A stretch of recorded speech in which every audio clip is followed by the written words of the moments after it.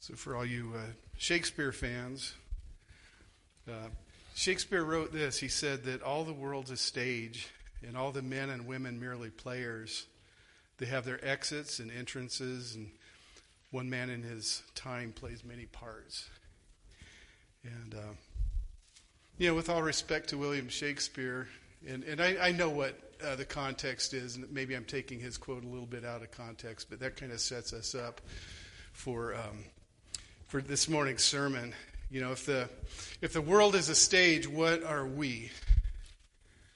If he's right, we're actors, right?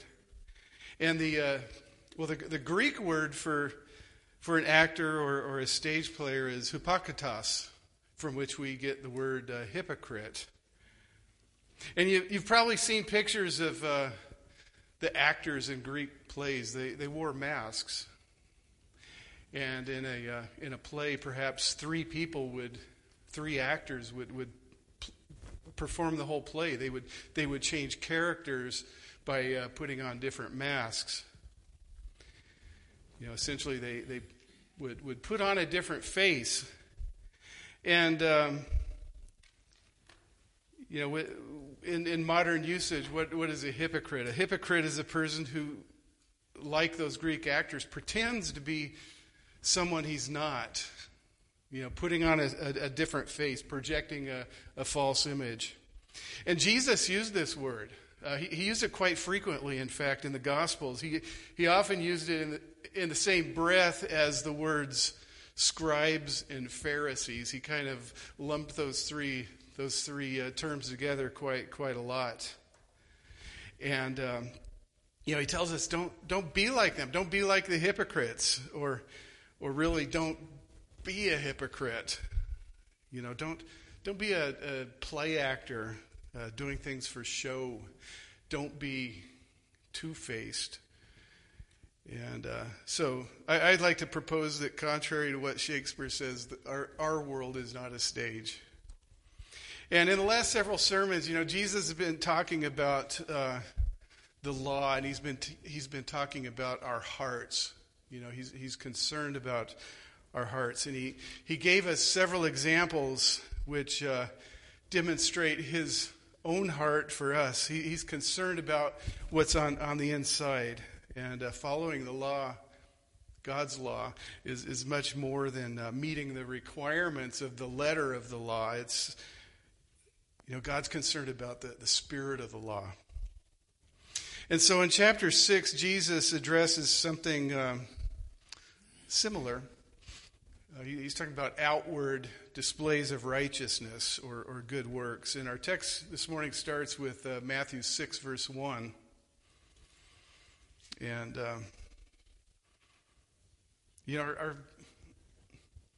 our depraved tendency tends to favor us doing things for other people to see, doing good works so that other people will see those. And, we want people to think the best about us, don't we? But God sees what's on the inside. I guess we need to ask, why do we do the things we do? That's always a good question to ask. Why am I doing this? Is it for selfish reasons, or is it sincere? Are we doing things for the glory of God? We just sung a bunch about that. Those are great songs, Are we hypocrites, or are we genuine? So let's read today's text. Read with me in your Bibles, starting with Matthew 6, verse 1. Beware of practicing your righteousness before other people in order to be seen by them, for then you will have no reward from your Father who is in heaven. Thus, when you give to the needy, sound no trumpet before you, as the hypocrites do in the synagogues and in the streets, that they may be praised by others. Truly, I say to you, they have received their reward. But when you give to the needy, do not let your left hand know what your right hand is doing, so that your giving may be in secret. And your Father who sees in secret will reward you. And when you pray, do not be like the hypocrites, for they love to stand and pray in the synagogues and at the street corners, that they may be seen by others. Truly I say to you, they have received their reward. But when you pray, go into your room and shut the door and pray to your Father who's in secret, and your Father who sees in secret will reward you. And when you pray, do not heap up empty phrases as the Gentiles do, for they think they will be heard for their many words. Do not be like them, for your Father knows what you need before you ask him. And we're going to skip down to verse 16. We're going to do a separate sermon on the Lord's Prayer. So verse 16, and when you fast, do not look gloomy like the hypocrites, for they disfigure their faces that their fasting may be seen by others. And truly I say to you, they have received their reward. But when you fast, anoint your head and wash your face, that your fasting may not be seen by others, but your Father who is in secret. And your Father who sees in secret will reward you. Let's pray. Oh, Lord Jesus, you've given us some examples to illustrate this point that what we are to do is to do things for your glory and not our own. Lord, that your name would be made great and not ours. So, Lord, open up our hearts as we open up your word. In Jesus' name, amen. So we need to look at our motives. Why do we do good things? Jesus is just giving us 3 examples here, but these same principles, the same principle of not doing things for show. This applies to really all we do. Why do we do the things we do? Is it for public recognition, or is it from a sincere desire to do what's right, to do the good thing? And Jesus gives us these 3 areas: giving, praying, and fasting, making the point that we don't do these things for show. Beware of practicing your righteousness before other people in order to be seen by them, for then you will have no reward from your Father who's in heaven. And by the way, I think this sometimes can be a big issue for us. Do you know how many words there are in the English language that convey this idea of doing something for show? I don't either. But some that come to my mind are words like showboating, hypocrisy, facade, disingenuous, phony, fake, pomposity, vainglory. I bet you could come up with many more. Ostentatious, strutting. Our language is rich because this idea and this practice is widespread, I think. Anyway, let's look at these 3 areas. First, Jesus talks about giving. He says, when you give, how should you do it? I got a letter from the seminary that I graduated from, and it was an appeal for money for student scholarships. Now I'm all for student scholarships. In fact, I'm the beneficiary of one right now that I'm working on my doctorate. I continue to benefit. But here was the offer. Here was the offer that was made to me. If I donate a certain amount, I can get my name on a brick. Yeah, and this brick will be in the it'll be in the centennial archway at the seminary. So forevermore, people will know about me and my generosity. They're going to look at this brick and say, "Wow, what a great guy is this Tim Whitey." I wish I knew him. I bet he'd make a really good friend. I could do it for half price. Well, hang on. I'm going to give you the offer here. I know the school has good intentions. I really do, and but it seems to me they're playing on this tendency for us to want to be recognized for our good. Now, There are some other options. So I don't want to make them look too bad. You can have somebody else's name put on that brick, so in memory of somebody, or I can have my brick engraved, "The Lord is faithful to all generations." I think that'd be the one I would do. I like that option. If you're interested, John, I'll give you the information. I'll forward that to you. Anyway, there are a lot of good-intentioned people. Some give big donations. Some corporations give big money in order to derive some sort of benefit for themselves. Recognition, enhanced business opportunities, networking. There are a lot of reasons, things like that. But Jesus says, if you're just doing this in order to look good to other people, you're on the wrong track. If your desire is praise, guess what? That's the only reward you're going to get.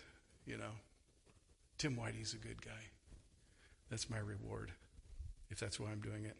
So Jesus said, when you give to the needy, do not let your left hand know what your right hand is doing, so that your giving may be in secret. And your Father who sees in secret will reward you. Now, Jesus is talking about giving to the needy, giving to meet some need. The principle here, I think, applies to any kind of giving that we do. We got to ask ourselves again, why are we doing this? Why are we doing this? We give to people, we give to organizations, we give to missionaries, we give to Christian workers, we give to churches. We give in order to meet needs. And that's what Jesus is talking about. And we can give in many different ways. It's not just money. You may have heard of the 3 T's of giving. It's time, treasures, and talents. And I'm always impressed. I'm always grateful for people who do things behind the scenes. Sometimes I'll be in my office working on a sermon or something, and I'll just happen to notice one of our people is out there spraying weeds or doing this or that. They're not doing it for any kind of fanfare they get. They're not doing it for any kind of recognition at all. They're just doing it because they want to glorify God in this church.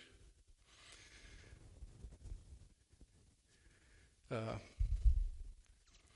lot of people here are using their skills for the church to glorify God. Your talents, and you don't expect a big fanfare, and I'm grateful for you. We all are. You have a servant's heart. So thank you.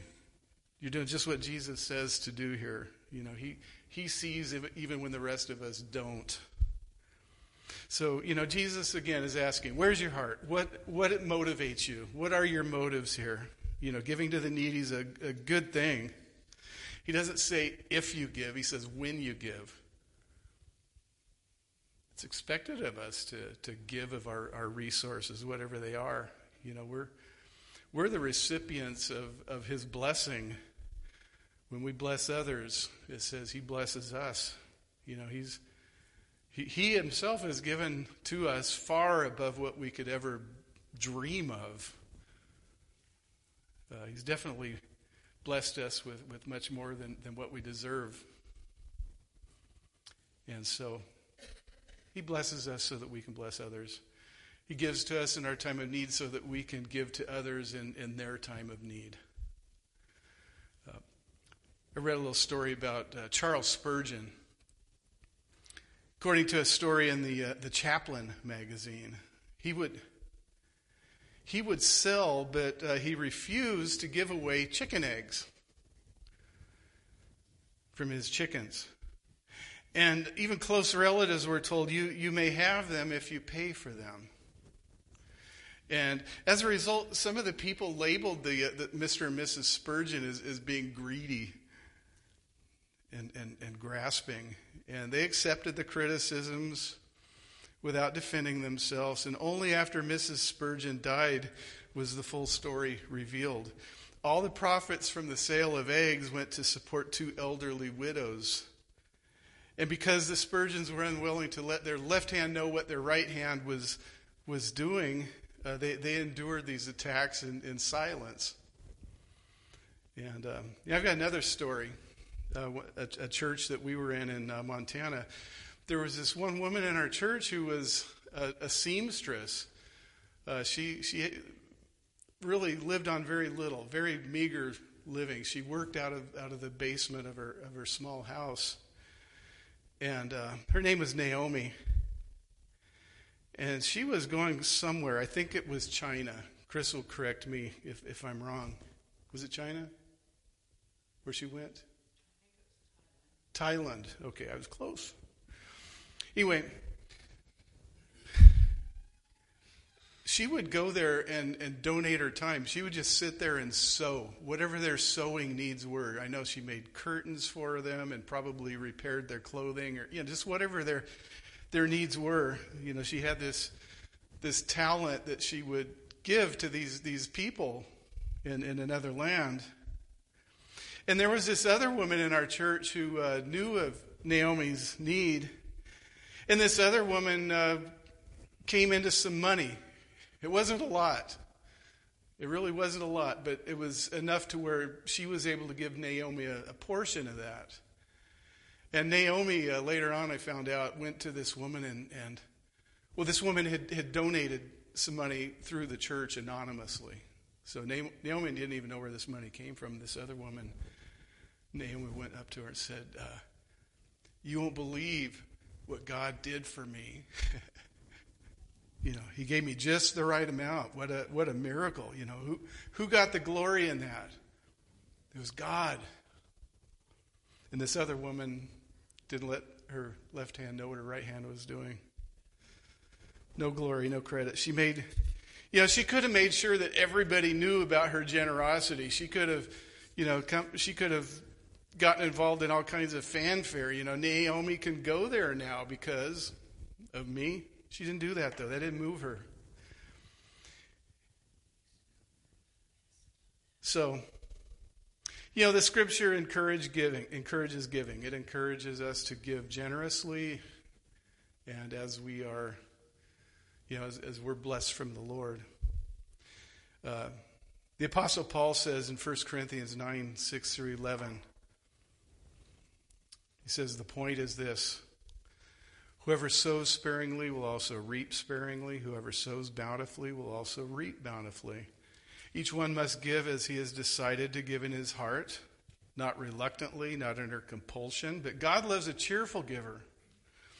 And God is able to make all grace abound to you, so that having all sufficiency in all things at all times, you may abound in every good work. As it is written, He has distributed freely. He has given to the poor. His righteousness endures forever. He who supplies seed to the sower and bread for food will supply and multiply your seed for sowing and increase the harvest of your righteousness. You will be enriched in every way, to be generous in every way, which through us will produce thanksgiving to God." Now, the whole point is to glorify God, never to glorify ourselves. So our motive for giving needs to be from a pure heart. It must be motivated by a love for God, motivated by a love for others, not love of ourselves, not to satisfy our own desires, whatever they may be. We don't give to be recognized. If we do, that's the only reward we're going to get. We don't give for what we get in return. If we do, well, our selfishness is our only reward.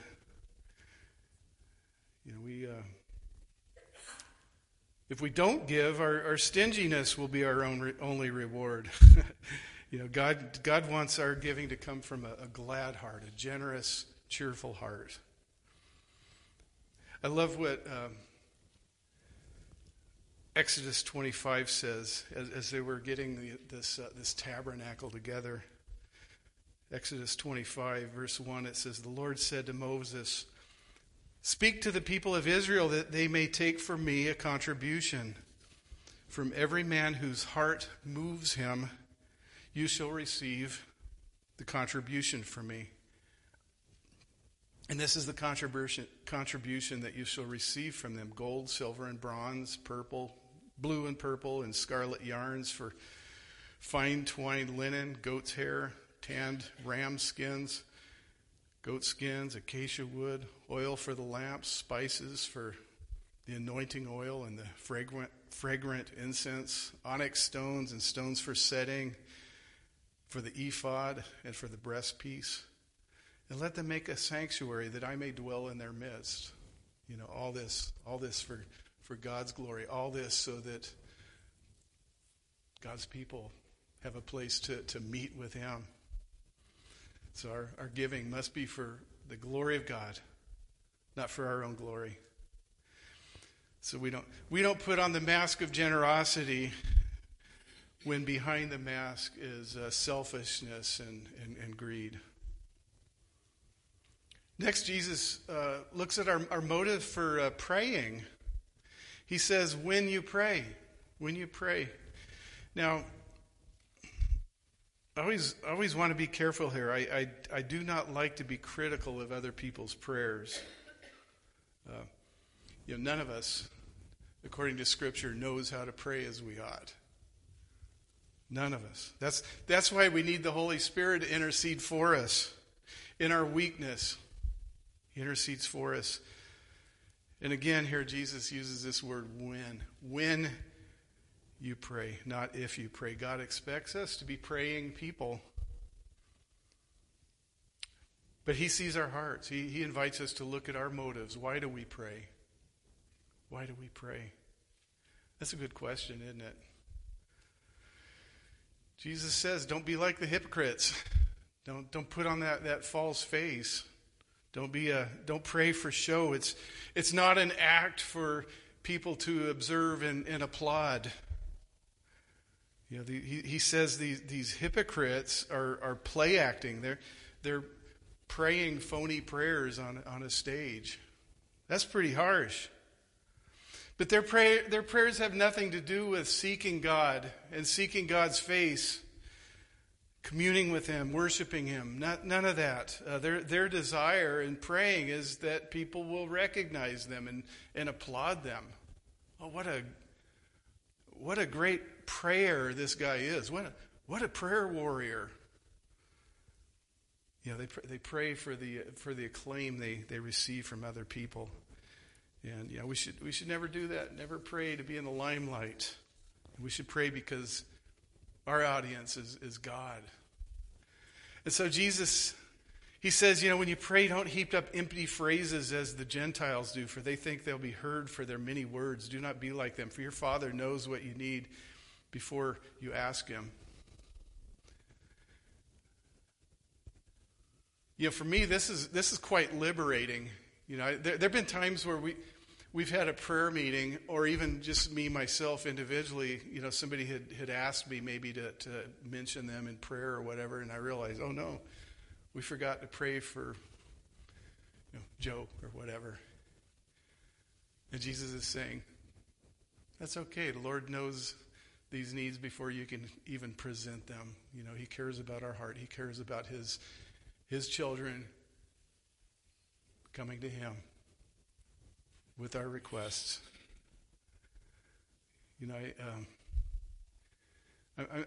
He says, he knows our needs. I'm sure that he knows of much more than we even know ourselves. I think we have many more needs than we're even aware of. And I think God, I know God works behind the scenes in ways we don't know, in ways we don't appreciate. He's omniscient. He knows all. And there's some other things we could point out here. We don't need in our prayers to give God a sermon.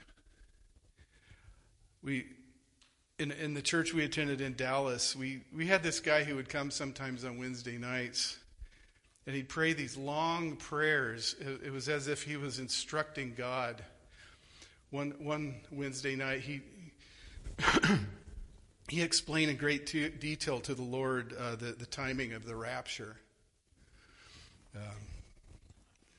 We don't need to give God instructions on how to do the things that we want him to do. Sometimes, in fact, quite often, he has a better way than what we can think of. He's much wiser than I am. I think he's much wiser than any of us. We don't pray to announce our political views. We don't pray to God against other people. We make a lot of mistakes when we pray together. Jesus' point here is that we first of all, we need to pray. We need to be people of prayer. But the point is we don't pray to be heard by others. We don't pray to impress others. Now, does this mean we should not pray together? No, not at all. There's a lot of precedent in the Scripture about God's people coming together and praying in one accord. It's the power of agreeing together in prayer. When we pray together, many times we're encouraged. Many times we're encouraged when that prayer is answered. We come back the next week or a couple weeks later and somebody says, guess what? God answered our prayer.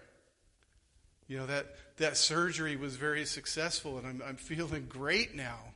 We hear these things and it's awesome to hear them. Jesus prayed in front of his disciples. He gave thanks at meals. He prayed for his disciples. The church prayed together in the book of Acts.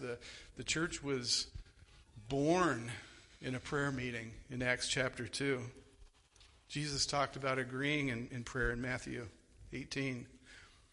He said, if two of you agree on earth about anything they ask, it will be done for them by my Father in heaven. And where two or three are gathered in my name, there I am among them. So we have strong encouragement to get together and pray out loud, but he's just saying, watch your heart, watch your motives.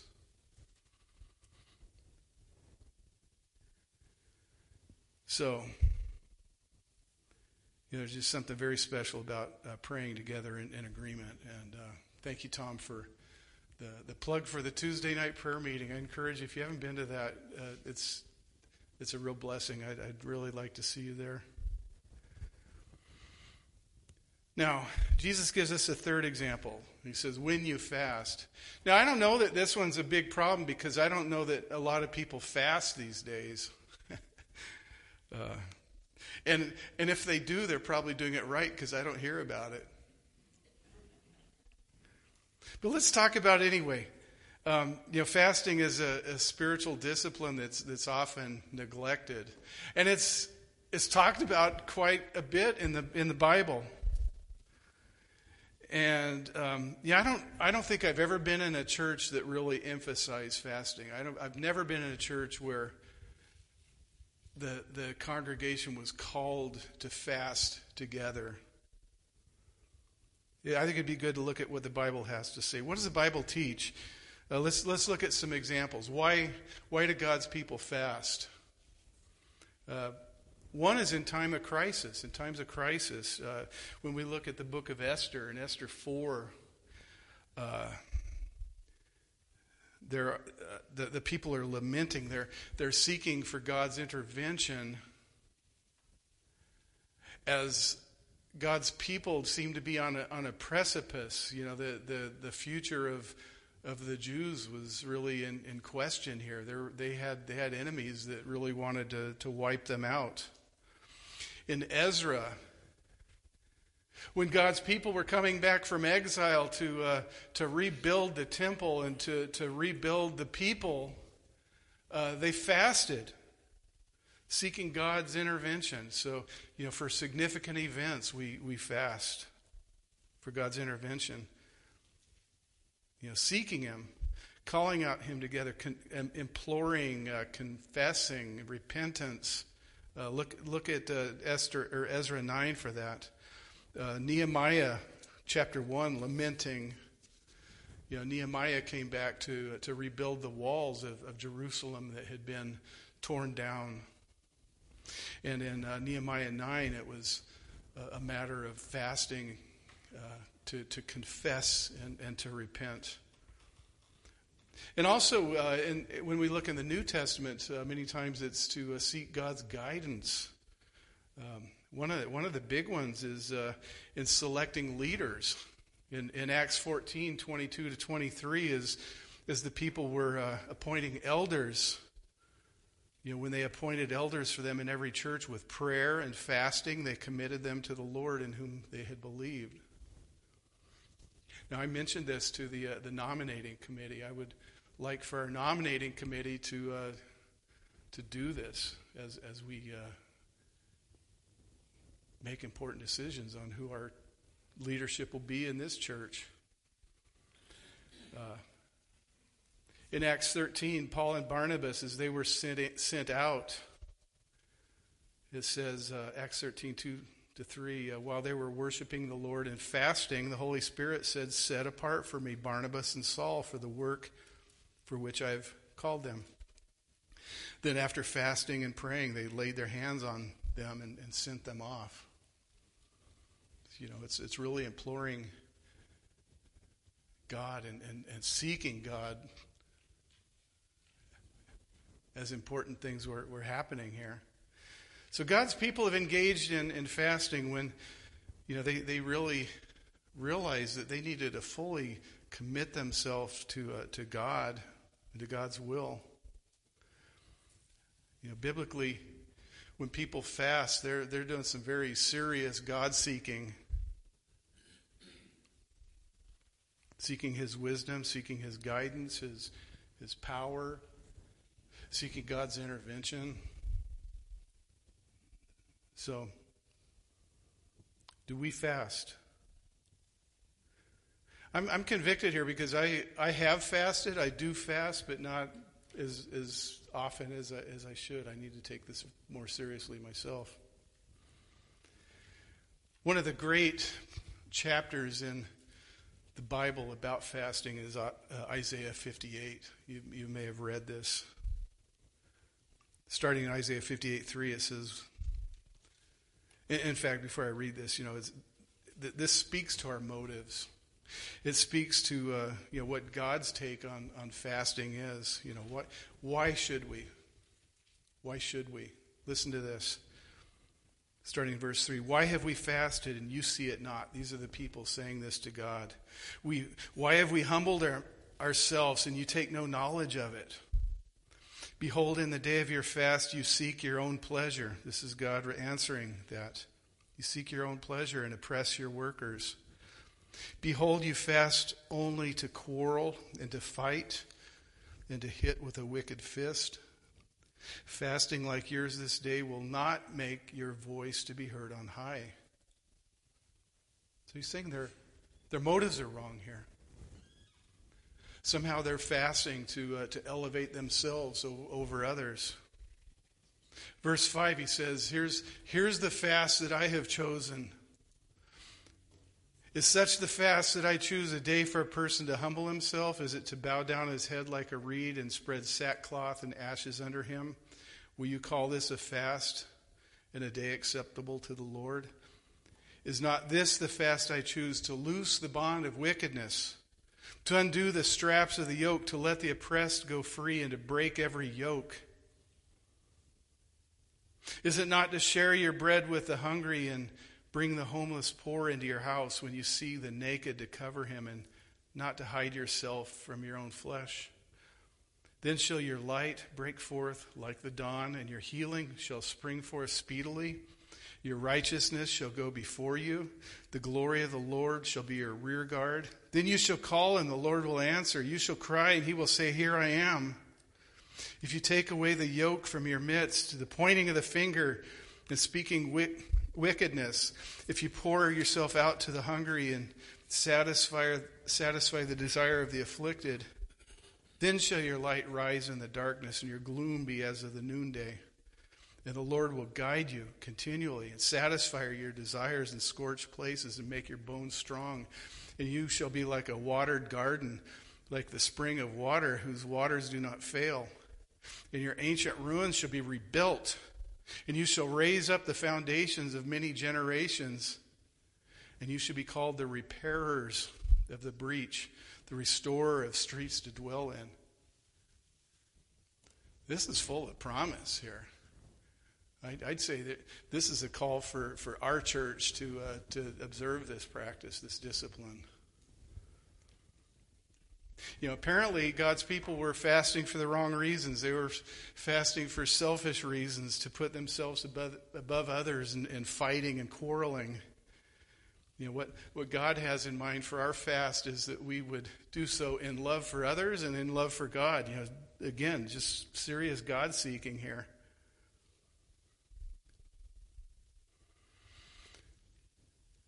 For healing, for deliverance, for rebuilding and restoration.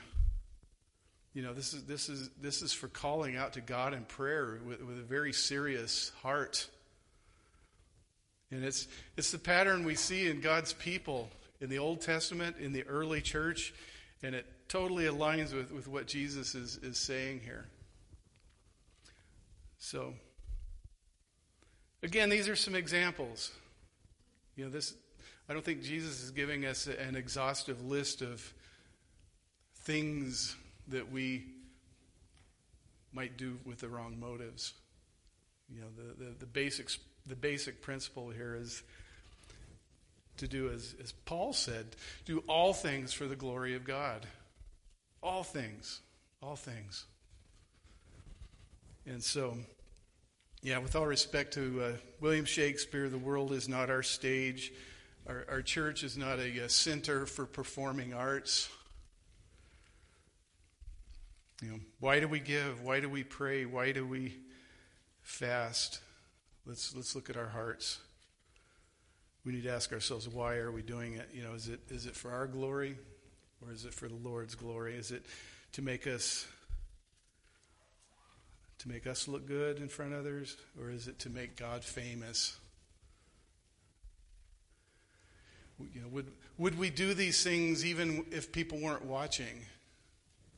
That's a good question. What if we did these things where there was no possibility for public recognition? What if nobody cares? Well, God cares, right? We need not to worry what other people are thinking.